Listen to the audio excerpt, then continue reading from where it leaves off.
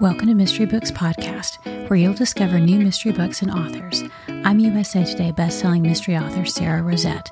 I'm also a bookworm who specializes in the mystery genre. I love sharing my favorite mystery discoveries, from classic Golden Age novels to contemporary cozies. This episode is all about Death in a Deck Chair by K.K. Beck. Death in a Deck Chair was published in 2011 and is the first book in the Iris Cooper series. Here's the blurb. It's 1927 and young Iris Cooper is sailing home to America after traveling all around the world with her aunt in this affectionate homage to the 1920s detective novels.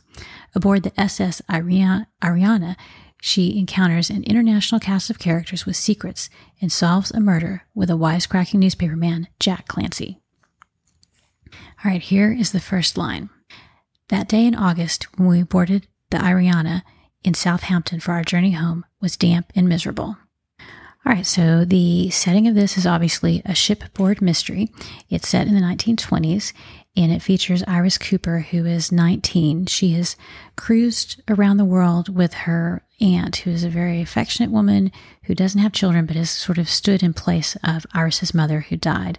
And she's taken Iris on this cruise around the world, and now they're returning home to America.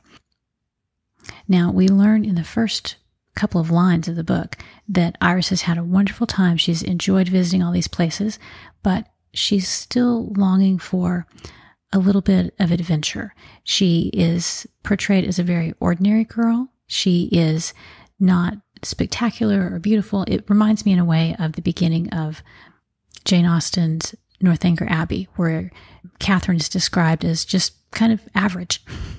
She's not a romantic heroine. And Iris is the same way. She is had a wonderful time on this trip, but she's longing for something adventurous to happen. She spent her life being responsible, taking care of her younger brothers and sisters, and this trip has been fun and she's enjoyed it, but she's longing for a little bit more. Okay, so some of the other characters in this book that she meets aboard the ship are a professor and his secretary, who is a man, not a woman. Secretary, in my mind, brings to mind a woman for some reason, but this man's secretary is a man. We have a judge and his wife. We have a British colonel, a piano player who is part of the shipboard crew. Then we have a reporter who's traveling on the ship, and actress along with a European count.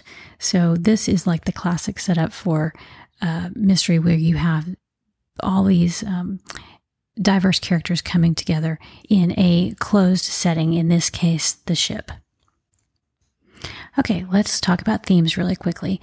We've got several themes in this that are pretty common to 1920s mysteries. The more that I read in this time period, the more I see this theme coming up. The first is the changing times, the disappearance of the old way of doing things.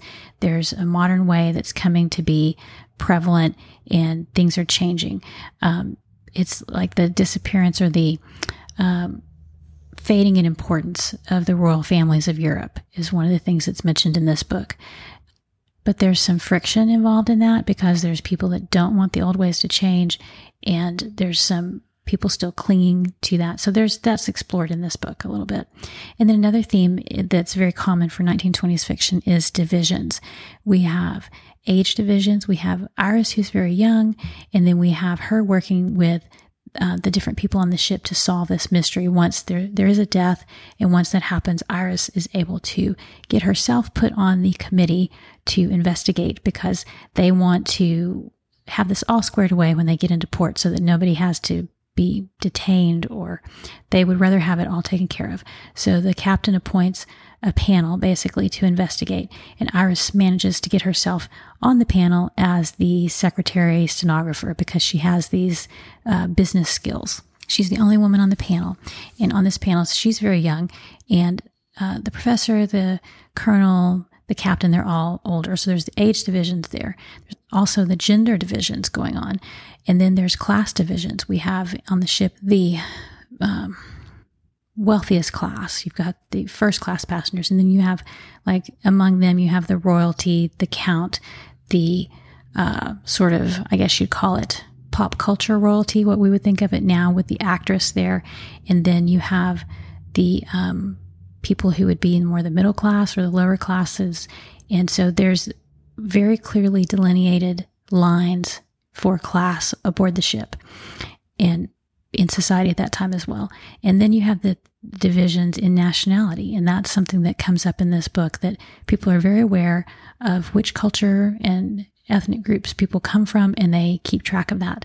And that influences the way they behave towards each other, which is also part of the clues for the mystery. All right, so the tropes on this, I think you have first the ordinary Iris Cooper, who she is a plucky, average Jane. You might say she's smart, but she's often overlooked. And part of that is because she's a woman, and part of that is because of her age. In this book, she sort of comes into her own, and I enjoyed watching her begin to step out more on her own and find where she's going to fit in the world. Another trope of this book is the shipboard mystery, one of my favorites. I love these enclosed travel mysteries, basically. Like you have the train, the mystery on the train, the mystery on the ship. Those are two of my favorites. And then you have, of course, the classic whodunit setup with lots of suspects. All of the characters in the book are tropes to some extent. Like the actress, you have, she seems glamorous and beautiful, but then is there anything else behind that? And you find with many of these characters that they do have an interesting backstory, that they are more than just the stereotype. And then, as I mentioned earlier, with the shipboard mystery, you have automatically the closed circle, because nobody can go anywhere and your pool of suspects is already on the ship. It's already there. Okay, so as far as the story behind the story and the fun facts, there's not a lot online available about this story, and I have not read anything in particular about K.K. Beck, who is the author. That's two initials, the letter K, and then the last name Beck, B-E-C-K. Her Amazon bio says that she lives in Seattle, Washington, and is the author of 17 crime novels. She is an Edgar Award nominee and an Agatha Award nominee. That is basically all I could find about her. Okay, so some other read-alikes for this book. If you enjoyed this, you would probably enjoy another book by K.K. Beck I've read. It's called The Revenge of Kali Ra, and it's spelled, that's Kali-RA. It is a really fun book. It's got a modern storyline, and it's a tribute to the 1920s pulp fiction, and it's sort of that and a mashup of that and mysteries with a little magical realism elements, I guess you'd say, in it. But it is very well done. It's very funny and very entertaining. So if you like K.K. Beck's writing style, you'd probably enjoy that.